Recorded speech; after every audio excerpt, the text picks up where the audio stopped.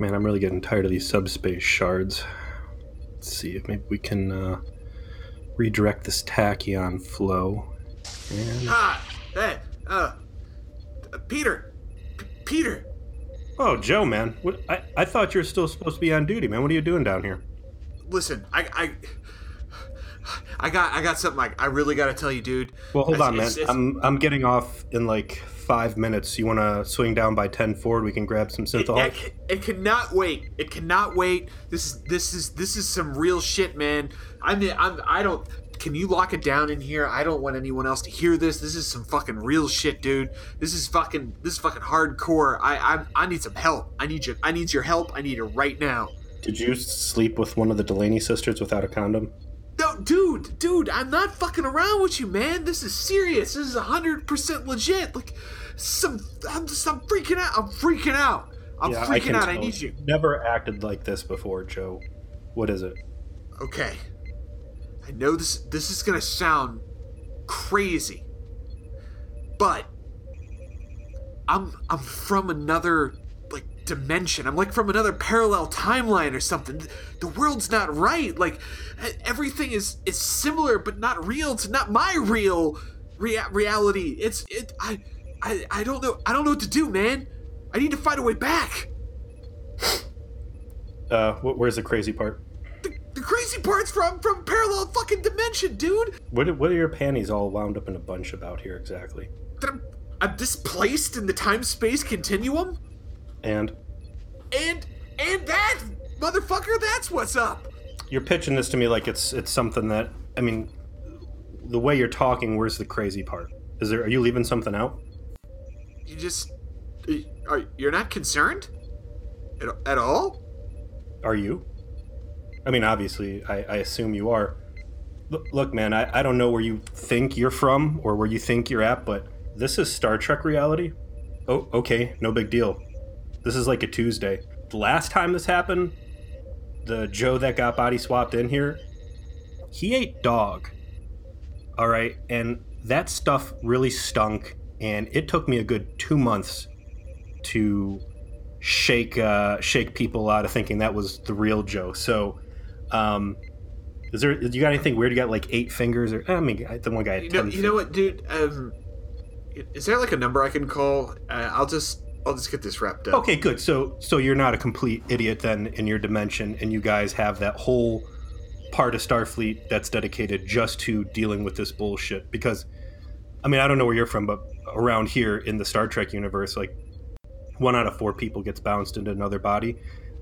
You see that big number in red on the refrigerator over there? Yeah. That's the temporal alternate reality hotline, and you just call that, and like I said, they'll get you sorted out. So chill out. It's no big deal. We handle this stuff on like an hourly basis around here. Everybody here is a reasonable, enlightened scientist in a post-scarcity society with nothing to worry about. So I believe everything you're saying, and we'll get this fixed. And before you know it, you'll be back to your maybe dog-eating dimension, and real Joe and I'll swing by and get some drinks. You know, we really wrapped this plot up very nice and tight, didn't we? It's Star Trek, Joe. That's what we're here for.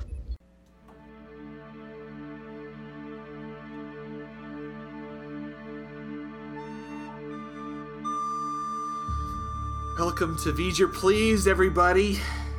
My name is Joseph. I'm Peter. Peter, I don't know about you, man, but we gotta stop recording this shit on school nights because I'm gonna need to start drinking if we're gonna keep getting episodes like this. I'm gonna need alcohol to cope. I'm gonna confine you right off the bat. I really enjoyed watching this episode. I enjoyed watching it for all the V'ger Please reasons, whereas that last goddamn thing we sat through was just a miserable fun killer. This one was just so bad that I got 2 solid pages of notes here. I cannot wait to jump into this cornucopia of low-hanging fruit. I completely agree with what you said. I just feel like alcohol would have enhanced the experience of watching something that's bad instead of just bad.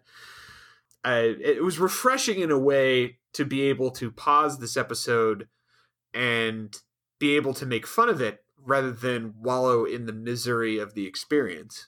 So that's definitely an improvement.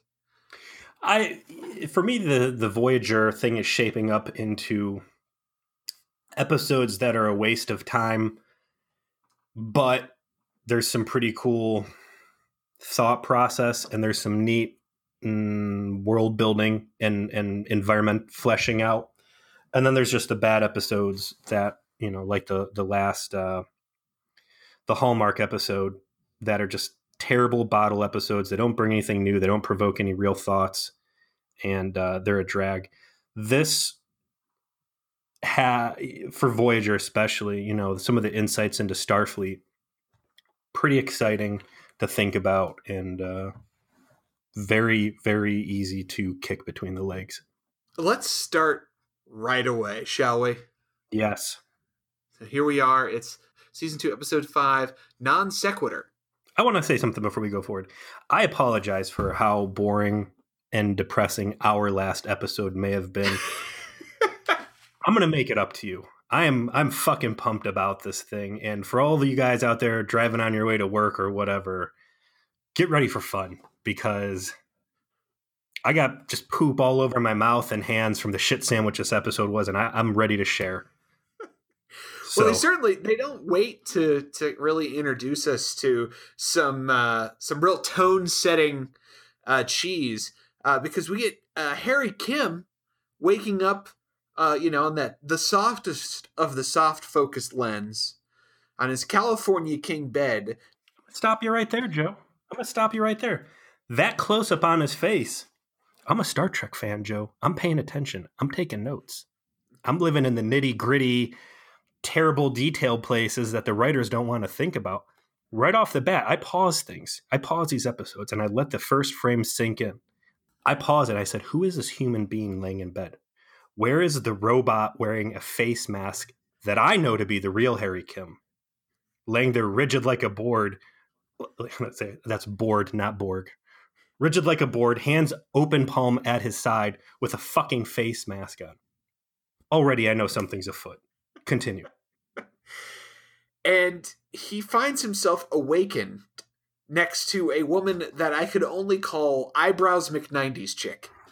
The eyebrows on this woman were sentient. They were on search for intelligent life from another planet, and they found the 90s chick they could possibly find and grafted themselves to it. Well, that's what I thought was Debbie. Her name's actually Libby. And I shared in your concerns, Joe. She seems like a Debbie, though. She spiritually is a Debbie. Continue. In that most Chakotay of nonsense ways, yes, spiritually. I said she looks like a cave woman, and I continue to think she looks like a cave woman. What if I were to tell you, Joe, that this woman is a repeat Star Trek actor, and she has been on the show before, perhaps picked for this Neanderthal-like quality to be a Klingon? I'm in no way surprised, given this woman's eyebrows, that she played a Klingon. She was in Birthright Part 2, I think. That's where there's the colony of Klingons living on, I believe, a Romulan prison planet or something, and Worf finds her bathing naked or something, I believe. So she was a Klingon babe. For as babe as Klingon can be, I think she was chosen for some very striking facial features. But you've already jumped ahead too far, Joe. You're not bringing this episode into your pores the way you need to. Kim wakes up not to his Neanderthal roommate nudging him. He wakes up to Janeway's voice whispering in his ear as a distant dream, in basically a hint that something's wrong, that there was some sort of an accident and he's in a place he shouldn't be, because Janeway's going on about shuttlecraft Drake, do we read us, and basically alludes to, you guessed it, yet another shuttlecraft incident on Voyager. It's like 3 in a row. We're not even 10 seconds into this episode, and already I got Kim not wearing a mask, and I've got what is the 4th shuttlecraft incident, if anybody is counting out there. Hint, hint, I'm counting. I went through all my notes. I counted. There have been 4 specific incidents involving these shuttlecrafts in what we find out to be the 8-month mark for Voyager. This is going to mark the second shuttlecraft that Voyager has lost. Quit using these goddamn things. You cannot take the shuttle bay an inch out of the ship without there being some sort of calamity. Like anybody who Janeway's saying, hey, pop in the shuttle. Whoa. You and I both know this is a death sentence. What did I do wrong, Janeway? Why are you letting me hang my ass out in a space RV in the middle of a sea of piranhas that is the fucking Delta Quadrant? Like, why? What did I do wrong? How did I draw this short straw? Yeah. I'm not trying to celebrate my dead dad. Why do I got to go out in this thing? Well, Harry told one too many people his little story about remembering the womb, and they just want him to go away for a while. Yeah. They're having some HR problems. Janeway's like, take your soulless ass the fuck up out of here. All right, so he wakes up next to this cave woman, and we get treated to a skyline of San Francisco. Oh my God! It is this beautiful, serene cardboard cutout of a city that is literally the only thing missing from this fucking thing is a Japanese dude stumbling around in a rubber Godzilla suit kicking over buildings. It's a look of the skyline of San Francisco, but it's the skyline of San Francisco of 1995. Apparently nothing has changed in 400 fucking years, and the only indication you have that it is the future is that they've got this one little lonely little shuttlecraft that's going across the middle of the screen, and they might as well have been a cardboard cutout with a fucking production assistant behind it going, wee, wee, wee, for all the fucking effort they put into it. Like, my God, the Old Bay Bridge is still there. That's not even there in 2018. Like, Jesus Christ. No effort. In fact, they put so little effort into the establishing shots of San Francisco on this. I can't wait till we get to the next one. Well, you've touched on a couple of things, and I want to talk about it now before we get into it. They reuse so much footage in this episode because, for the real trekkers out there, you all, of course, know that San Francisco is the home base of United Federation of Planets and Starfleet. Ho, ho, ho, ho. That is not the home base of the United Federation of Planets. I'm sorry, just Starfleet. Just Starfleet. But Paris is the United Federation of Planets headquarters. Well, you got me real good there, Joe. Congratulations. I'll give myself a slap on the wrist. I'm going to go to Reddit and I'm going to talk about how awesome I am. Thank you. Well, you know what's going to happen is you're going to get your face shoved in shit. If you go near there trying to toot your own horn. It's true. But anyway, so Starfleet headquarters is San Francisco, and there is a very large, United Federation of Planets outpost there. I know this, and I'll get into the reason why, because the Star Trek CCG that Decipher made in the late 90s basically functions as flashcards, and I would say 80% of my Star Trek knowledge has been burned into my memory due to this card game. I've known you for 10 years, Peter, yet it still surprises me when I learn how alike our early lives truly were. Well, and you certainly, when they do finally get around to showing Starfleet headquarters, I mean, that is the United Federation of Planets. It's the UFP outpost image from the CCG. Like, specifically, I even pulled up, I'll post it up on the website. Like, that's a reuse from TNG. Sure, yeah. So you got to reuse there. You got a lot of old, like, Undiscovered Country. I think The Voyage Home, a couple other San Francisco shots. I think there's like 4 of them in the film. Even for like Voyager standard def, like the film quality of these cut-ins for reused footage, it just slaps you in the face. Yeah, all of the cutout establishing shots they do after this one are from the Star Trek movies, and because they were shot on film, they look remarkably different than everything else. Like most of them look like they were from Star Trek 6. Yeah. And they all look like they're from another fucking planet. Like all of a sudden it's this gorgeous like matte painting, or really good effects shot on film, and then it's right back to our shitty TV standard def. Like, ugh. Yeah. So I want to pause the episode here. And if you listen to our intro, it really hits a nail that's going to get blasted several times until it's like down through the 2x4 you're trying to attach it to. And like, I don't know, well into whatever the bottom fixture was. It's in fucking China. It's like halfway, it's all the way through the globe by the time they're like doing the big reveal at the end. Like, no fucking shit, dude. Kim wakes up. He knows something is wrong. He sees a woman that he loves. He sees San Francisco. And there's just red alert like going off in his brain. He knows the shit. Like, he's openly monologuing about the problem here. And this guy does nothing even remotely resembling common sense. The overall idea is there's been another sort of space-time displacement. Harry Kim is not on Voyager. We're going to hear and talk about this weird alternate reality that he's in. And I want to say now, the reason I wanted to say that now is because the premise of the show, the premise of this episode is not itself bad or a bad idea. It's just everything else about the character they focused on and when they decided to use this idea makes all of their other decisions absolutely mind-numbingly terrible that it doesn't work. So, like, the overall premise of, like, someone from Voyager wakes up and reality has changed and they never were on the mission, I can totally buy that as an episode for this show. That's Absolutely. a great ready-made idea. Yes. But doing it in the second season, and instead of, like, the sixth season, and doing it with a character before this we know nothing about, essentially. I'd say Harry Kim's the character we know the least amount about. Makes it just shit.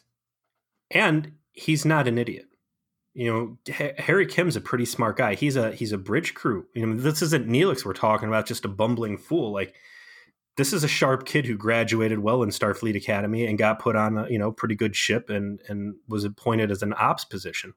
Instantly, he starts running through the list of possible scenarios. Again, it's Star Trek. You know, we jump back to the projections episode. Everything the Doctor went through was a valid thought pattern. I'm in a place I shouldn't be, being told things that can't possibly be true, yet, you know, it's feasible. What are your options? Are you in A, an alternate reality? B, have you been captured by aliens and you're some sort of weird holodeck ruse or, you know, a weird sort of psychology mind trap? Or C, are you just starting to go crazy and this is a big hallucination? Okay. Normally in Star Trek, you get dragged into these weird little hell boxes or whatever. And there's some nefarious agenda to, you know, blow the ship up or give up the codes of the shields or whatever. This guy has been teleported back into home into a very comfortable situation. You know you're not supposed to be there. You know that Voyager is out there. This isn't some alternate reality where Voyager never happened and everything's honky-dory. Like, Voyager is lost in this alternate reality. Starfleet has done a memorial service. All hands are believed to be lost.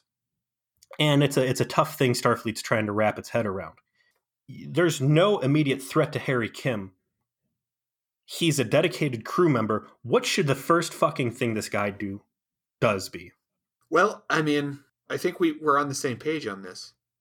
If we're assuming a universe where Starfleet is going to understand that the kind of circumstance that he's going to describe is not impossible, and in fact, if the shows are any indication, at least not even uncommon, then you go report that up the chain and say, listen, this is what's happened from my perspective over the last 8 months. I have no memory of myself being here in San Francisco doing this job that I'm supposed to be doing.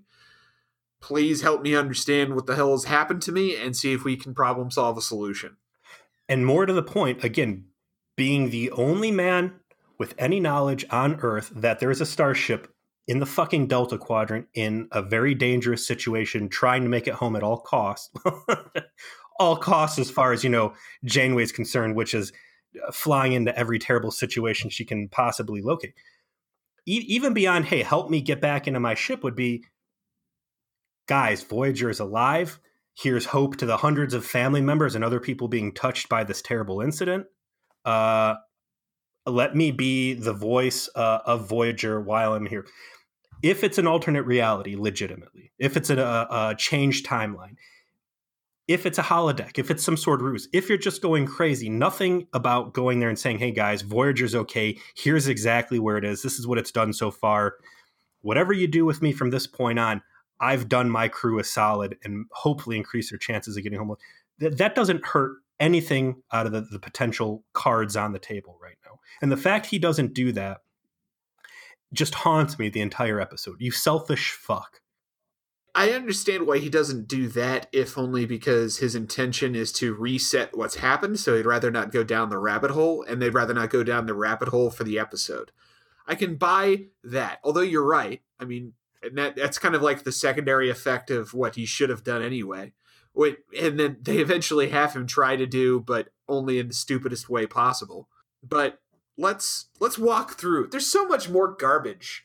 I mean, we're 23 minutes into this, and we've just got so much more garbage to roll around in, Peter. Yeah, it's just such a big thought episode for me. So he wakes up, and his girlfriend, his fiance, which he would later come to find out, this is a legit woman from his history. This is a... Yeah, so this was his girlfriend before he left, yeah. And this is who apparently he's been thinking of when he's not thinking about being in the womb and all that other stuff.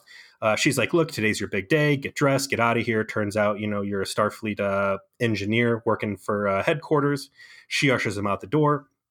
He gets ambushed by a very, very friendly, I don't know, what was the guy's name? Cornelius Conrad? Whatever, super Italian guy. Who's all up in his face, giving him his Vulcan mocha latte just the way he likes it, which... Two things. First, I refuse to believe that a buster like Harry Kim, no matter what kind of timeline this is, can afford a goddamn apartment with that view in the fucking Mission District. Thank you. That is bullshit. I don't care what kind of science fiction we're watching. That is fucking possible. And two, I also refuse to believe that Vulcans like their coffee with chocolate, god damn it. That is not a people who are like, you know what, this bitter drink that gets me all hyped up. You know what, it needs something sweet in it because that's what I enjoy in life. Fuck that. I'm looking for a house right now in real life, and Columbus is a city that's blowing up. Real estate is at a premium. It is very difficult to get anything inside the big freeway loop around the city, even outside the loop. And I'm watching exactly the stuff you're talking about. This dude has a baller ass apartment with the perfect view. Like, he has landed it hard. And again, one of these, headcanon episodes, like, all right, so there's no money and everybody on Earth just gets everything for free. Why does a scrub Ensign Harry Kim military guy, why does he get a sweet ass place like this? Especially since there's apparently been no fucking construction in downtown San Francisco in 400 years. So very wide open streets.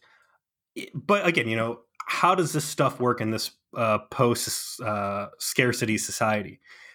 When he's dealing with Cosmio or whatever this Italian coffee shop owner is, like, I get, the appeal of Starfleet and wanting to go out and fly and explore, or doing whatever you want with your time. I have a hard time believing anybody wants to bust tables and clean up after strangers and be there at the crack of dawn and all the other stuff that goes into the shittiness that is owning your own food establishment.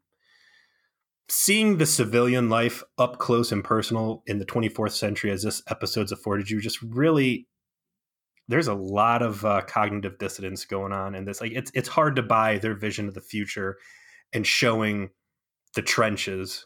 You know what I mean? It's a complicated question because, of course, you're right? Like, that's the societal issue this kind of post-scarcity society would create. There's no demand to fill a service job. So why would someone be a bartender in fucking in 10 forward in the I would tell you what, in the 24th why would someone century? be a coffee shop owner? I would say, all right, well, if you're going to do the shitty thing that's really kind of crappy work, then yeah, you get the baller ass apartment with the perfect view and all this. Like, that's the only way it could work out. But yeah, the real estate Harry Kim has, seeing people with these schlub jobs, it's a weird view on 24th century Earth. And it would be it would create a hell of a dynamic that, like, people would be competing to work the shittiest jobs, and, like, promotion would be seen as like, no, then I'd have to move to the place that's like a fucking shoebox on the street. Yeah. Like the admiral's living in in a hobo village. Mm-hmm. Like, because the more important you are, the shittier a place you have to live. And that's why Starfleet has so many crazy admirals. They're living on the street. They all live in a fucking shanty town and get lead poisoning. And it's what drives them crazy. Speaking of admirals, we get Harry blowing into a meeting with someone we don't know to have a meeting with some admiral about a ship design he's working on. We get a brief reference to Admiral Nechayev. I don't know if you noticed.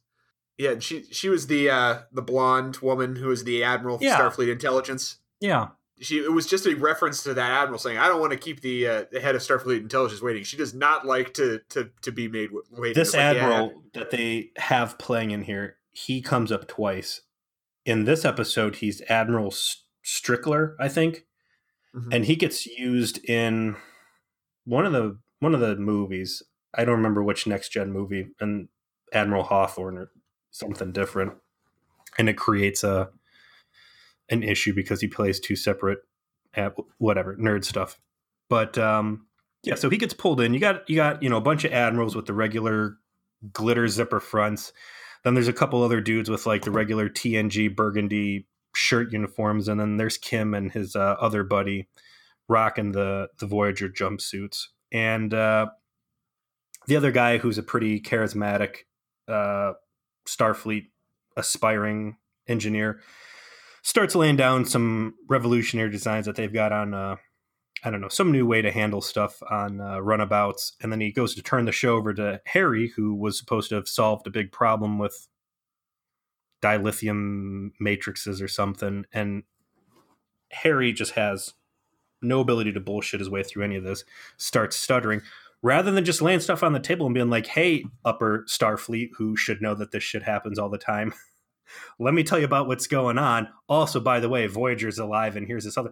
Just totally botches this perfect opportunity to lay the cards on the table. He's like, oh, yeah, I don't feel good. I got to leave. It would be one thing if he would been showing like a lot of uncertainty or panic, or like, I'm new at this and I've not experienced this before and this is weird new guy shit. Like, and then he just kind of froze and didn't know what to do, so he just got himself out of the situation because he's still trying to process it. Could have bought that, but instead he's just he's dragging his ass. It's because Garrett Wang can't fucking act. Oh my god, yes, that is the real takeaway from this episode: is he is a terrible actor. He's god awful from beginning to end in this episode. In every highlighted scene he has, he can't convey any kind of convincing emotion. Can I peel back the curtain? Go ahead. This episode is a direct result of him whining. He went to the producers and said, hey, I want action. I want romance. Why can't Kim ever save the day? Why can't Kim ever punch someone? I never had a stunt double. Even Kes has had a stunt double. I want this. I want this. I want this. And then Branagh or whatever was basically like, oh, okay, hey, all the stuff you've just been complaining that you want, over the course of the next second season, we're just going to jam all that shit into one episode to shut you up, or because we thought you could carry it.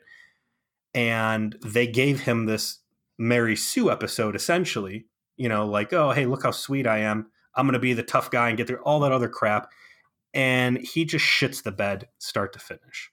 He fucking really does.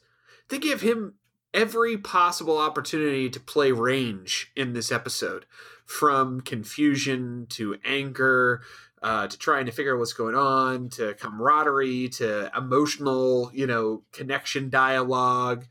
And every scene, he's flat and boring, and you can get zero read on what his character is thinking because he can't convey any fucking emotion.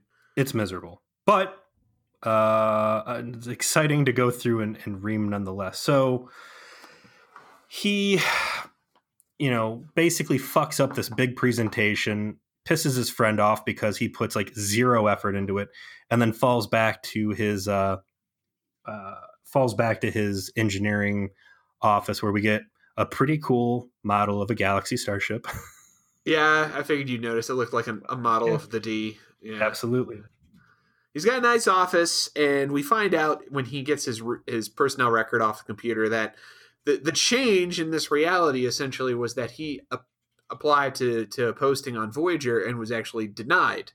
And so instead, he's taken a position with Starfleet Engineering, and he's already actually won an award, and he's focused on warp propulsion theory. Sure. The big takeaway out of this interaction he has with the computer, and if you can drop this sound clip in, I would love it. he asked the computer, and this is just general, no security clearance needed. He's just like, hey, Google. Computer, access Starfleet Science Academy database. Have there been any temporal anomalies in the space-time continuum reported in the last 48 hours? Negative. No temporal anomalies have been reported. Blows my mind. This is how common this shit is in Star Trek, is that they have basically, they're charting temporal anomalies like we would track earthquakes. Like, hey, has there been any sort of weird sort of incursion loops or something like that? And again, he didn't have to say, hey, upper Starfleet Command top secret clearance. This is just like Joe Blow off the street, but like, man, my back hurts. My back's never hurt before. Hey, check the newspaper. You see anything in the temporal anomalies classifieds that might have... Yeah, partially cloudy with a chance of temporal loops. I think that might have been what happened. So again, this is an acknowledged thing, and to me, the fact that this is something that's there, something being cataloged, something that is present in everybody's mind, like more future tear for me, man. Just living in a world where you're like, maybe what I believe to be reality isn't, and I don't know, just that uncertainty that nothing is really, really real or the way it's supposed to be, very haunting. So some unseen other dude took his place that he's apparently friends with and he also BFFs with fact. BFFs with it. We don't know who Daniel this guy Byrd. is, but Danny Byrd. And he goes back home a little confused as to what the fuck is going on. And the super Italian cafe guy like assures him and believes that he's going back home for a little afternoon delight, gonna go put it to eyebrows, gonna Club make her, it happen. Club her over the head and drag her back to the cave. That poor woman. And then, I mean, I don't know if that was makeup or not, but if it was, they really did her a disservice. Well, Kim confides in this not rando, but in his favorite barista. Hey, by the way, I know it's going to sound weird, but I don't know where I live. And when I left this morning, I didn't really look at the door with my address. I know you make a really mean Vulcan mocha latte. By any chance, do you know my home address? And even weirder is the guy's like, of course, this is precisely where you live. Go, have a good day. And then you get that incredibly unsubtle lingering shot as his expression changes slightly. Like I'm gonna go ahead and cue the sound effect everyone knows is gonna happen, like right here. Is it the dun dun dun? Of course it is. It needs to be the dun dun dun. It's gonna be. And you'll also notice that Garrick doesn't convey any emotion at all as he is told not only like, oh hey yeah man, you live in that building over there. Oh no, you live in that building over there. Floor whatever, room number this. Like, what? What? Why do you know? Kim, who can't tell the Starfleet admirals, hey, this ship is alive, everything is good, can't tell the admirals, hey, look, there's some temporal fuckery going on, who's like so self-conscious about what people will think, or whatever his fucking reason is, tells essentially a stranger, I don't know where I live, with zero hesitation, only to find out that guy knows exactly. Ugh. So, off he goes. And then he begins some role-playing exercises with his fiancée. Yeah, so they get this little intense talk time with Eyebrows McNinety's chick in a towel. And this is where, like, if you weren't already convinced that Garrett Wang can't fucking act, this just takes it all the way to the house, because it's supposed to be this sultry, emotional, like Kim's trying to elicit this emotional response because he hasn't really seen his girlfriend, now his fiance, and what to him has been most of a year. And 8 months. It just, credit to the actress who puts in more effort, but Garrett Wang can't convey that emotion in any authentic way. And creates they get the camera chemistry. None. They close that camera in tighter and tighter and tighter, and it's just this flat, like this hint of why don't we act like I haven't seen you? How about we do that? Like you can't feel from the performance at all that there's a genuine emotion, that Kim is in any way feeling anything real. Like what I likened it to my wife as we watched it was, I feel like I'm watching a slightly above average high school performance, like stage performance. This is all the acting in the entire show. It even brings down people who are usually not as bad when Tom Paris finally makes his grand appearance. Like Robert Duncan McNeil, even he's like just dragged down by proximity. Even his scenes are garbage. I think High School Play is giving this thing too much credit. I would put the acting and the emotion and the chemistry that we're seeing here on par with like the community college lab safety video that I had to watch. I was going to say, if you're going to compare this to community theater, I have legitimately seen much better from community theater than is in this episode. But I have seen better actually in high school theater. But if this were at a high school play, I would say they did okay. Okay, so C+. He presumably sleeps with his fiance, and 4 a.m. in the morning, he wakes up and starts poking around on his computer, trying to get back into figuring out what's going on here. Again, he's made no real attempts to inform or rectify or go into like a super defense. Let's assume, he thought maybe this is aliens playing a trick on him. No point to say, throw up his hands and say, I refuse to interact with this any further, blah, blah, blah, like pull up a card.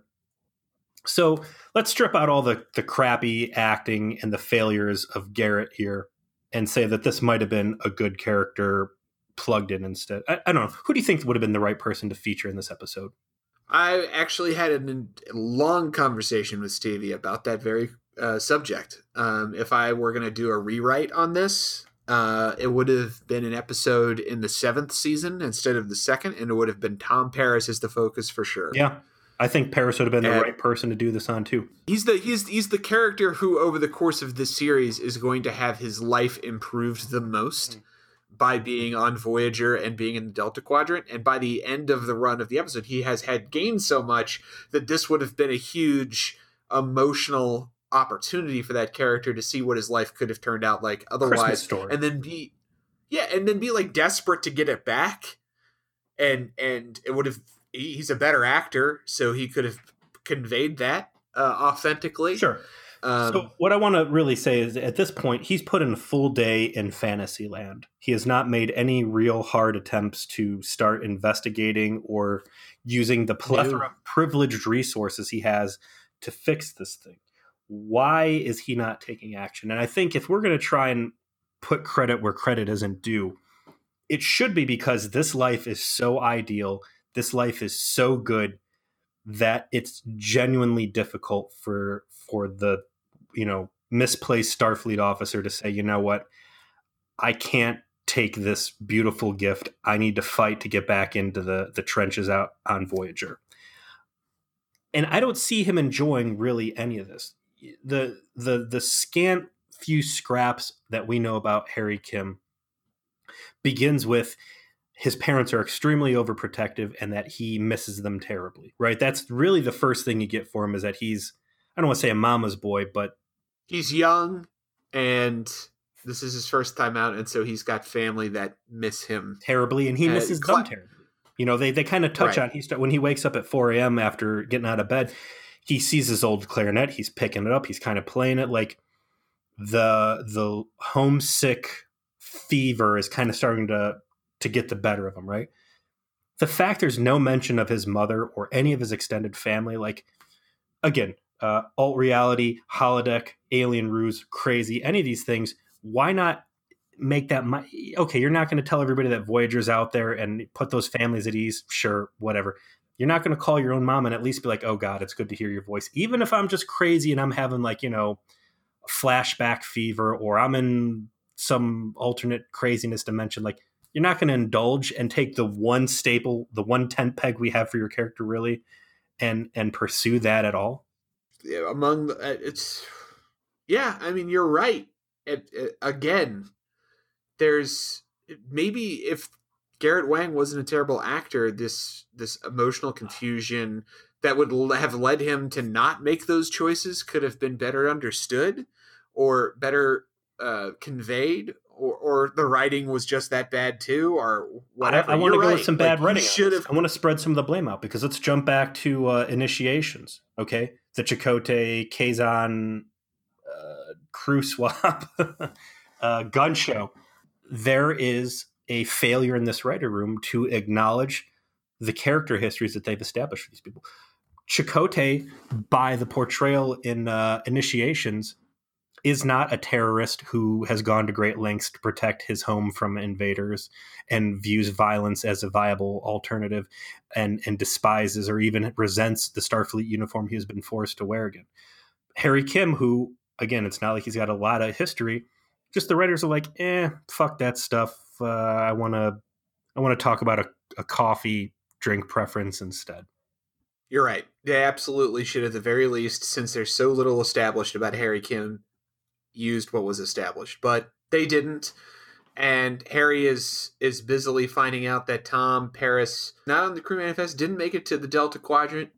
And so he sees an opportunity in that to finally take action. And instead of, again, turning to the plethora of way better options to help him understand what's happened to him, he decides to go look up his buddy Tom, who I'm sure he probably already realizes, given the situation that he already understands, won't know him and be essentially of no help to him. Will still be a convict terrorist. Walking syphilis. Let me roll back here real quick because it's going to play in. As you're trying to figure out what is the true nature of the situation he's in, Kim tries pulling up some Voyager files. They're all classified because it's MIA. He uses his Voyager security clearances and gets access to all this stuff. So he, his situation's legit. He's proven empirically that he knows things he shouldn't. He's able to, it's not just him. He's impacting the environment. He's using these other knowledges to do things where he's at. So I think it starts cementing the alternate reality time option.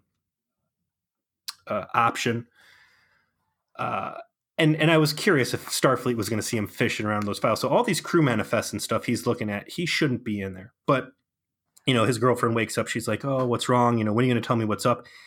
Again, he's being needlessly evasive and silly. Instead of using resources like her emotional support, he just kind of shuts her out because he wants to go pursue this stranger. And after some bad jokes about France, says, oh, it's 4 a.m. I'm going to zip over there. And I wanted to know, how's he getting over there? Is there a transporter network around Earth and anybody can go anywhere at any time like that? Is he going to be in a shuttle, some sort of an airplane? But they actually, hold on. I just want to let you know that in DS9 in particular, they essentially established that a worldwide transporter network exists. That's fucking awesome. That is cool as shit. It is. Before or after this episode? Would have run parallel because I'll have to look it up to see if that's something that happened before or after. It definitely occurred. I want to say 4th season. Worf was in the show, so it could have been happened in this same season. Well, that's really cool to hear, and it would have been.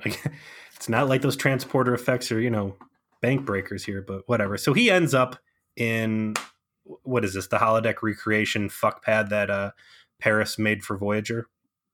Yeah, the quote unquote real version of Sandrine's, the JO fantasy room. So if somehow apparently Tom Paris morphed into a dumpy version of Neil Patrick Harris in this reality. Got that vibe too, huh? Yeah, actually, got a hat tip to the wife. She's the one that called that out. And we find out that in this version of reality, in an explanation that makes no sense whatsoever. But was still a nice DS9 call out. It was a nice call out. I mean, that Paris got in a fight on DS9 with Quark and he got jailed by Odo and therefore got his parole revoked and didn't go on the mission. Janeway does still make the attempt to drag him in, and basically he shot himself in the foot. Correct. And then she actually tries to get him out of jail with Odo, and Odo says no, and that makes perfect sense if you've watched a lot of DS9. So he didn't make the mission, and therefore went back to the Pokey until his term ran out. Let's talk about that real quick as we continue to flesh out Starfleet according to Voyager. He got busted for terrorism, right? He got Treason. Treason. He got, well, same thing when you're talking about the Maquis, really. He got kicked out of Starfleet for getting people killed, goes over, joins the Maquis, gets busted, gets arrested, gets sent off to the, this penal colony in New Zealand, which is sunny California pleasure garden. 18 months, man. That's all treason's worth in the Federation. 18 months. I'm not surprised. The 24th century prison politics being, much lighter on the sentencing, much more harsher on the rehabilitation. So, you're not keeping people locked up for very long because they've ascended beyond that as a method by which to cure recidivism. I get it. I imagine crime is so blessedly rare in 24th century utopian society where there's absolutely no scarcity, that they have the luxury of operating in this fashion. But what you get, though, is Tom essentially permanently shit-faced in this French bar. And, man, this is like the worst acting. This is where, like, now Garrett Wang isn't just terrible on his own. Now he's sucking other people into his shit vortex. The fucking black hole of despair that his inability to act starts getting Tom Paris enveloped in it, and McNeil can't pull out. He can't get enough thrust to get out of the event horizon. He starts getting sucked in. They do a shitty stage punch, Star Trek fighting stage punch. After he's like, I don't know who you are, and I don't care, and I'm too far gone to give a shit, and I don't like anyone, and I'm not going to help you, Harry Kim. Apparently go figure out what happened to you by doing shuttle simulations, which I don't know where the fuck that came from, but apparently that's what Harry's decided is his way to figure out how to What would you even need Tom Paris for? I need you to fly a shuttlecraft in a computer simulation. What? Like, well, there's not a billion fucking qualified people that can help you with this at Starfleet Command? Jesus. Again, you've got these resources, and you're going to go to a complete stranger who has no reason to help you. I know we're kind of beating a dead horse on this thing, but my problem with this scene, and I get, you got to draw some other people from the alternate timeline. You can't have him just acting with all special guest Starfleet dudes. At no point does Kim say, hey, I had to find you. Here's my crazy story. I'm going to tell you that I won't fucking tell the reasonable people at Starfleet who, might be able to really do something about this, but I need to draw you in. I know you're a terrorist. I know you're an ex-con. I know you got no reason to believe me. But in this other world, you and I are very close friends. We're best friends. We've saved each other's lives. One time you tried to have sex with a lady with poop on her head and got framed for murder, and I helped save your life. Like, he doesn't play the friendship card at all. Like, he pitches this whole thing to Paris about, like, it's your duty, and these other people need your help, and there's like no human, and otherwise you're a loser. Yeah, like while he wakes up in this episode like a human being who's kind of like curled in the fetal position without a mask on his eyes, here he is, the android we know he is, rigid with his palms at his side and no flexibility. It's the worst sales pitch possible. I don't blame Paris for telling him to fuck off at all. And it's just stupid. This, again, another missed opportunity to reinforce that these guys mean a lot to each other, and that you have, it would have been ideal to have Kim be able to sell Paris, who has no reason to believe any of this shit, on the pure emotion of, believe me, we're friends. I need you, and you need this too, because in the other world, you're awesome, and here, I want better for you. And that's really what the resolution of this episode boils down to. Is he walks away from this beautiful golden opportunity of a perfect life, and an opportunity to be the biggest asset to Voyager possible as the on-Earth liaison to really start making some connections here. He throws his own happiness away. He throws the survivability and the lifeline to Starfleet for Voyager away because Paris is a drunk piece of shit here, and I owe him more than I owe the entirety of that ship. You're selling me so hard on that this episode really could have worked as a Harry Kim adventure, which is impressive because I had convinced myself there was no way it could work. But you're right, like that level of emotion and delivering on like that their friendship as the fulcrum and really like emphasizing that Harry's like, no man, I love you like a brother. If this needs to be a total bro episode because he's going bros over hoes on this, right? He's got the girl he wants. They're getting married. Right. Mm-hmm. They're sharing a cave together. Okay. Another thing, his own happiness, his girlfriend's happiness, his parents knowing happening, everybody on Voyager's parents knowing what's happening. Like so much stuff in the reasons to stay in this timeline versus the reasons to go back to being lost in space. And it all comes down to Tom Paris, who he doesn't even say, hey, by the way, we're friends and you mean a lot. So that's the real shitty tipping point here. He gets, the sloppy punch thrown. Somehow he beats Paris in a fight, which I don't believe for a fucking minute. Even sloshed, I don't buy that. I buy that less than him having a fucking apartment in the Mission District. That is a huge disconnect, Joe.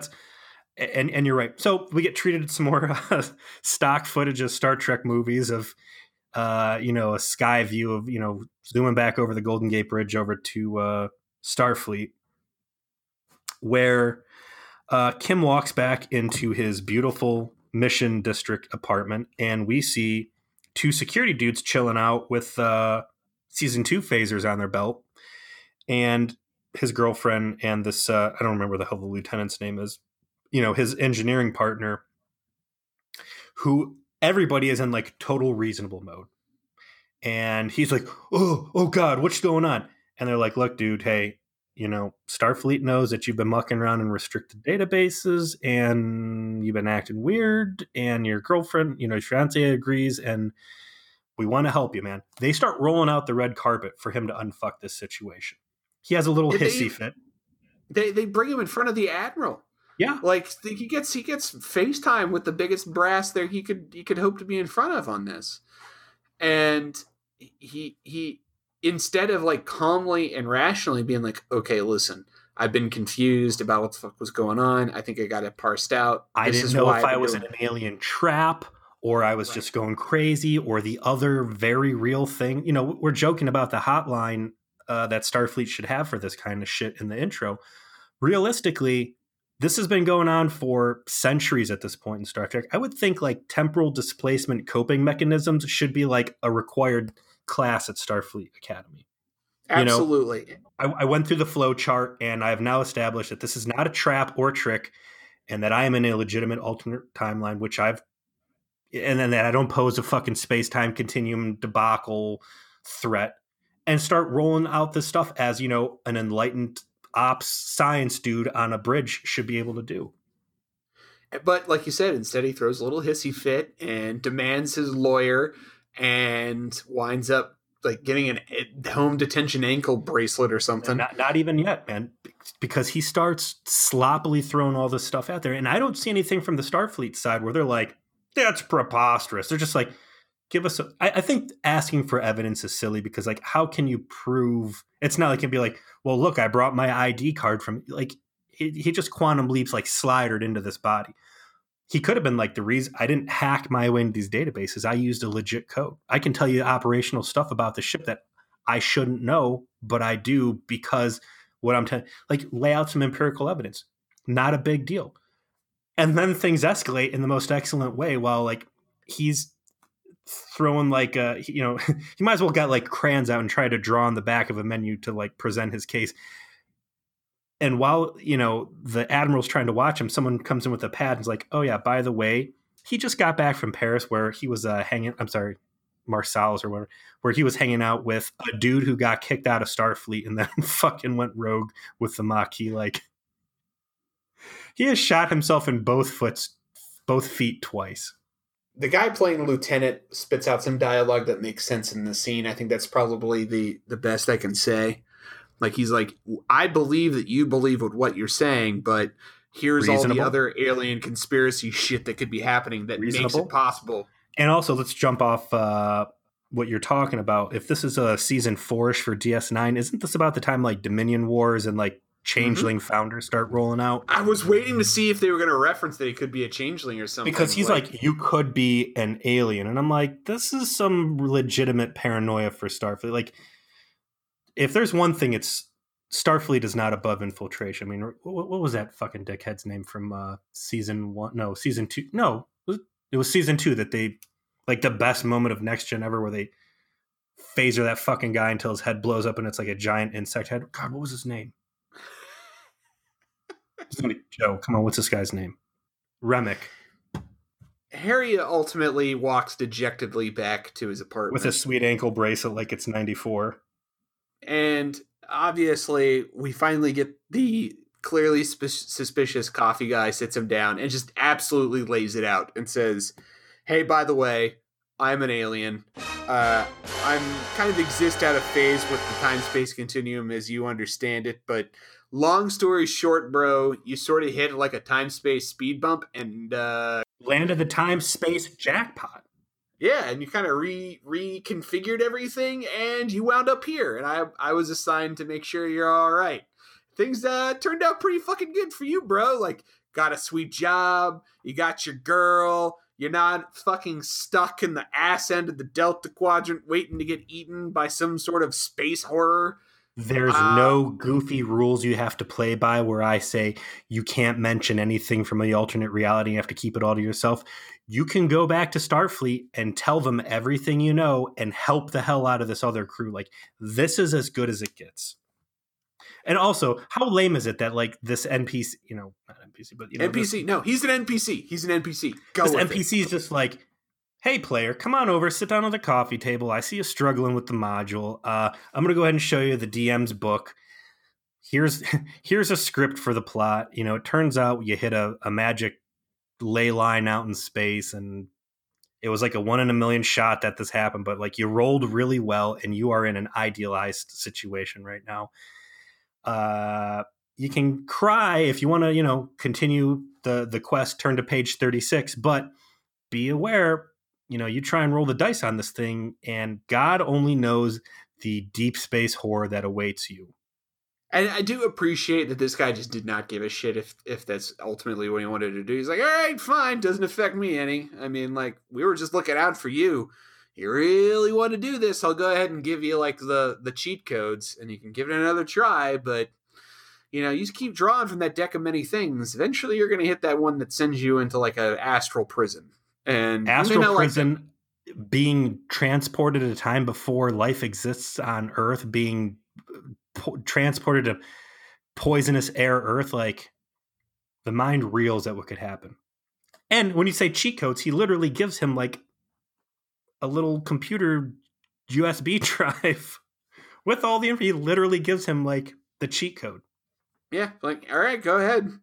So he goes back to his apartment real quick and has one more scene with Eyebrows, McKnighty's chick, who's wearing a see-through dress in the scene, and I couldn't not stare at it because it seems so baffling to me of why that would be the wardrobe choice, but that's what I want to talk about her real quick. So the first time we see her, like, she is pretty much naked this entire episode. I think someone at the production studio after that Birthright just kind of had a thing for her. And she is man, everything she's in's kind of pervy, isn't it? Yeah, and I'm not trying to be like, rattling the feminist saber here or whatever. It's just like, this is weird.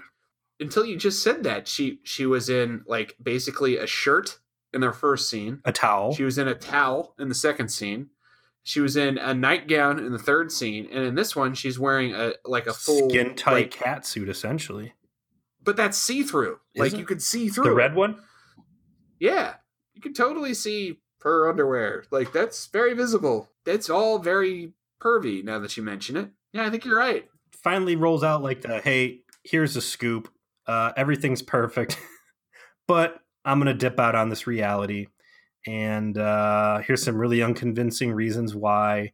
And she lays down some common sense, great arguments. He's like, you know me, once I get something in my mind, I can't shake it. And even if I stayed here in this paradise, helping Void, it doesn't even cross his mind he could be an assistant to like Void. At the end of this, my takeaway is when he tells Janeway what happened here, if I was Janeway, I'd slap the fuck out of this guy and be like, you selfish little prick. But anyways, and she's like, well, okay, take me with you. And he's like, no, I got to do this on my own.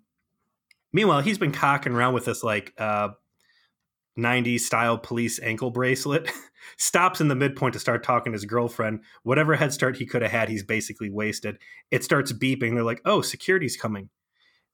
And what's pretty cool is security just beams in his fucking house.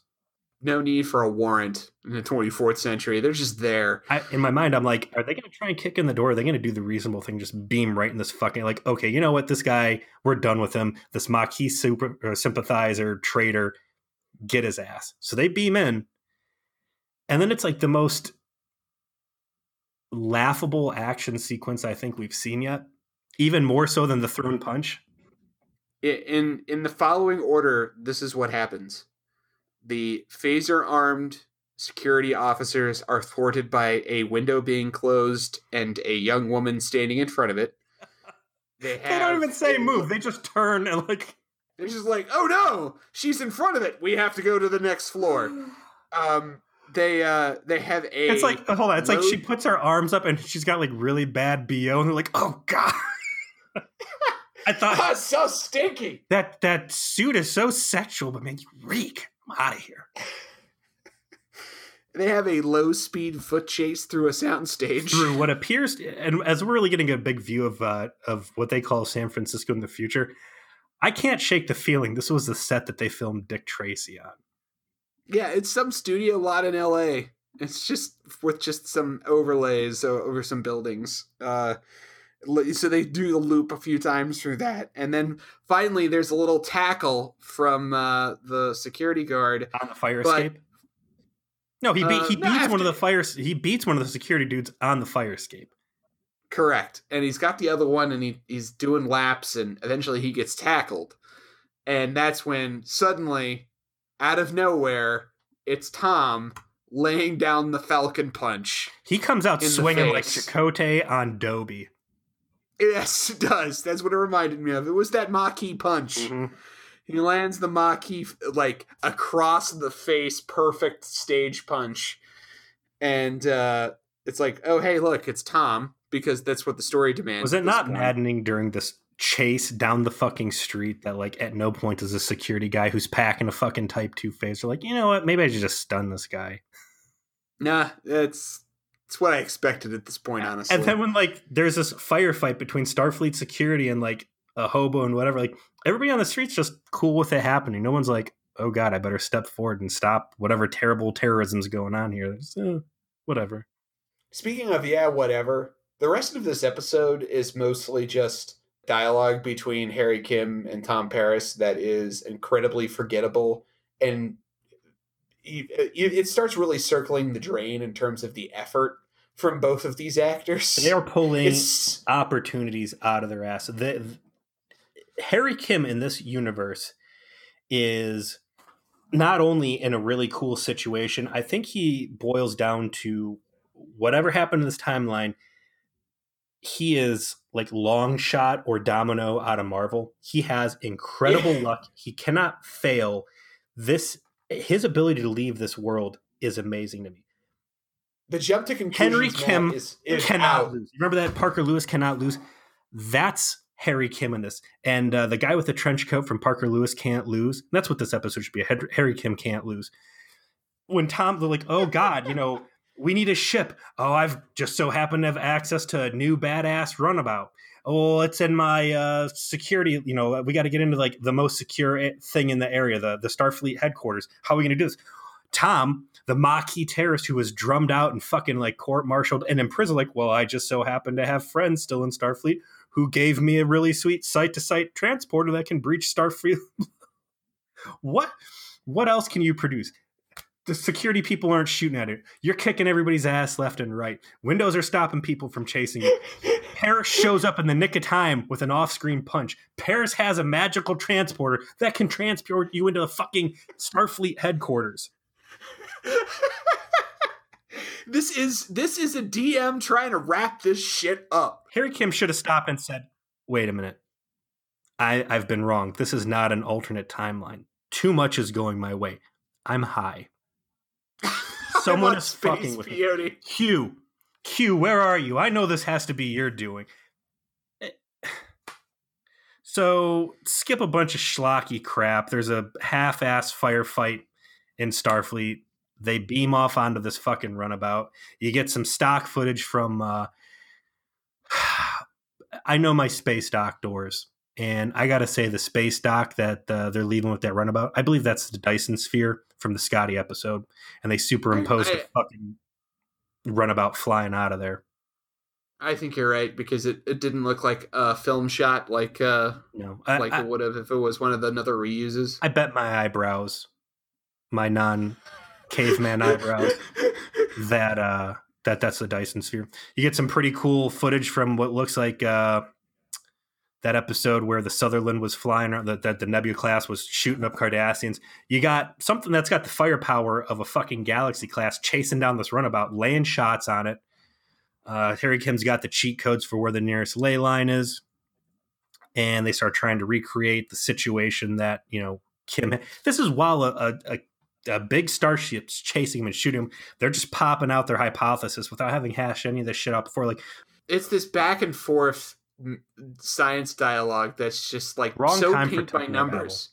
Yeah, it's so paint by numbers technobabble that's passionless, and it's like, why is this how you're feeling the final act of this episode? Like, what is intense about these two actors trading nonsense with each other? Hey, I put all the shit in so it's the same as before. Punch it. That's all you need to say. But no, instead it's like, extended technobabble. They fly through. It doesn't work. And then Kim's like, oh yeah, that's right, because I was teleporting. So not only do I have like an ass hair's chance, like with chance to end up back in my own timeline, right? But let's go ahead and up the ante even more. Not only do I want to roll the dice on my own life, but beam me out into space to make this exactly the same. So even if it doesn't work, I'm going to suffocate in the void of space. And also, this thing is about to blow up, so Paris, I'm condemning you to death too. Gosh, I sure hope that alien wasn't pulling my leg. Tension free though, because you know what's about to happen. I mean, this was just ready for this to end. And as a consequence, what happens, of course, is that Harry Kim winds back up where he's quote unquote supposed to be after recreating the accident. And they do a quick pass the ball on the bridge so that all the regulars can get a line in. And sure enough, they of course retrieve Kim, who immediately kind of smarmily Chakotay, yeah, I ran into a time problem. I owe you one, Tom, and then that's it. It doesn't look like he actually tells anyone what happens. That's where they end it. They're like, he's just kind of being a dick to his boss, and then he tells his friend that he owes him something, and his friend's like, what the fuck do you mean? And he just kind of like walks off the set. Like, no debriefing. Yeah. I don't know if they ever touch on this or if it's just a bottle episode. No chance for Janeway to come across a table and grab Harry Kim by the neck with both hands and jam her thumbs. Well, maybe it should be Tuvok or Chakotay, since how many opportunities has Janeway squandered to make their situation better? But be like, dude, you could have, assuming this wasn't just all a dream, you could have been on Earth, like feeding fucking info, telling people we're alive. All the shit and all the emotional heart pulling that they did in Eye of the Needle, when we sent a message back to Earth on a 40-year delay or whatever, that you saw happen and you knew the power that could have had in our predicament, and you fucking squandered it over Tom Paris's convict ass. But and then they wrap it up real neat with a bow tie. That's that, and they start rolling the credits. I think you wrapped it up nice there with that sound effect, my friend. It was fun to get back to shitting on something rather than being shit on by something. But Lots of potential here, man. Again, squandered opportunities. You know how we mentioned that season 1 was like pleasantly mediocre for the most part? It wasn't like total shit. Like there was most of the time we're like, that wasn't too bad. I mean, it wasn't great, but squandered opportunities, but it stayed on the right side of like of the Mendoza line. Man, season 2 has been real tough. Season 2 is a junior high dance, and all the boys are on the left side and all the girls are on the right side, and all the good episodes are on the left side and all the bad episodes are on the right side. Strong potential here, some really cool opportunities for extended thought and deep diving into like, you know, life in the 24th century and getting a kind of inside view as to what Starfleet command's like. But at face value, and what I think most people would take away who aren't meticulously dissecting these episodes, this is poop. And I don't think anybody came out happy with the results from what I was seeing on the behind the scenes stuff. Something interesting, the admiral who grills him, Strickler, you know, like I said, the admiral who pops up some other places, was supposed to be Troy. Oh man, that would have been something. It would have really been something to have Troy in there. If Troy, an empath, listened, you know, more reason, like, hey, look, you know, I'm telling you the truth. Read my fucking mind. Like I said at the very beginning, and I'll wrap my thoughts on it by saying it again. The premise of this episode was not the part that was bad. This premise actually is a baked-in great idea for a show like Voyager. It's just doing it in season 2, and doing it with a character that we have not established and therefore don't care about, and therefore none of this has emotional weight, and then giving it to an actor who cannot fucking act. I mean, it was just bad on every conceivable level, but at least it was enjoyably bad. Very enjoyable. That I was very that. excited to come into this. I mean, we're sitting at the hour 18 mark here, but yeah, I got some deeper thoughts on this. I think I'll save if we do another season wrap for 2, some alternate reality debating. But from here, we're going to season 2, episode 6, Twisted. Voyager encounters. Hold on. Before we do that, what were our predictions for this episode? Who was the worst person to feature? Oh, we knew it was Harry Kim from the description, so we didn't make guesses. Okay. All right. So this is going to be a wash. Season 2, episode 6, Joe. Voyager is going to encounter a mysterious energy field that surrounds the ship and disrupts the crew's communications. What a fucking shitty Isn't that like every episode? Okay, Joe, there's an episode coming up where shit doesn't work right on the ship. Do the dun dun dun sound. It's gonna get some overuse in this one, I think. I have terrible news. It's a good episode, and I'm gonna be hard pressed to come up with things to shit on. No. So it's the bad kind of terrible news. Ugh. This episode was so bad that they almost didn't air it. You're telling me that there was an episode that was somehow worse than Elysium? You know how these writers sometimes think they really nailed it, and then we watch it and we wonder like what kind of drugs they're on? This is an episode that was so bad that it even pierced that veil, and they're like, maybe we shouldn't let people see this. And then UPN execs stepped in and said, it airs. Well, they apparently reshot a bunch of it, so, you know, this is the famous lore of this. Like, this, man, season 2 is real rough. Oh, God, I forgot how bad this was. We've never really discussed if we're going to watch everything or if, like, the worst of the worst is going to get... No, I'm doing it all, man. Like, if you want to tap out and then I gotta soldier through this somehow, I guess I'm a completionist. I'm doing every fucking episode of the show. So you'll have to let me know if you're mad enough to take the punishment with me, or if I gotta, find someone to step in. The one scrap I have in these terrible episodes is, again, just being able to build precedent and have stuff to draw on for later episodes. So I'll wade through it, and let's fingers crossed that there's going to be something worth taking away from it at the end of the day. Worst character for this to focus on. I forget who it actually focuses on. I'm gonna say, I'm gonna throw Chakotay. I think Chakotay is gonna be the worst person to focus in on this. I'm gonna say the worst person to focus it in on Janeway. I feel like Janeway would be the worst person she to can focus this in on. spin the whole thing as a metaphor for her failure to connect with the ship's crew. Blah blah blah. All right, care to hear about a rule of acquisition? This is the rule of acquisition worthy episode. Hit it.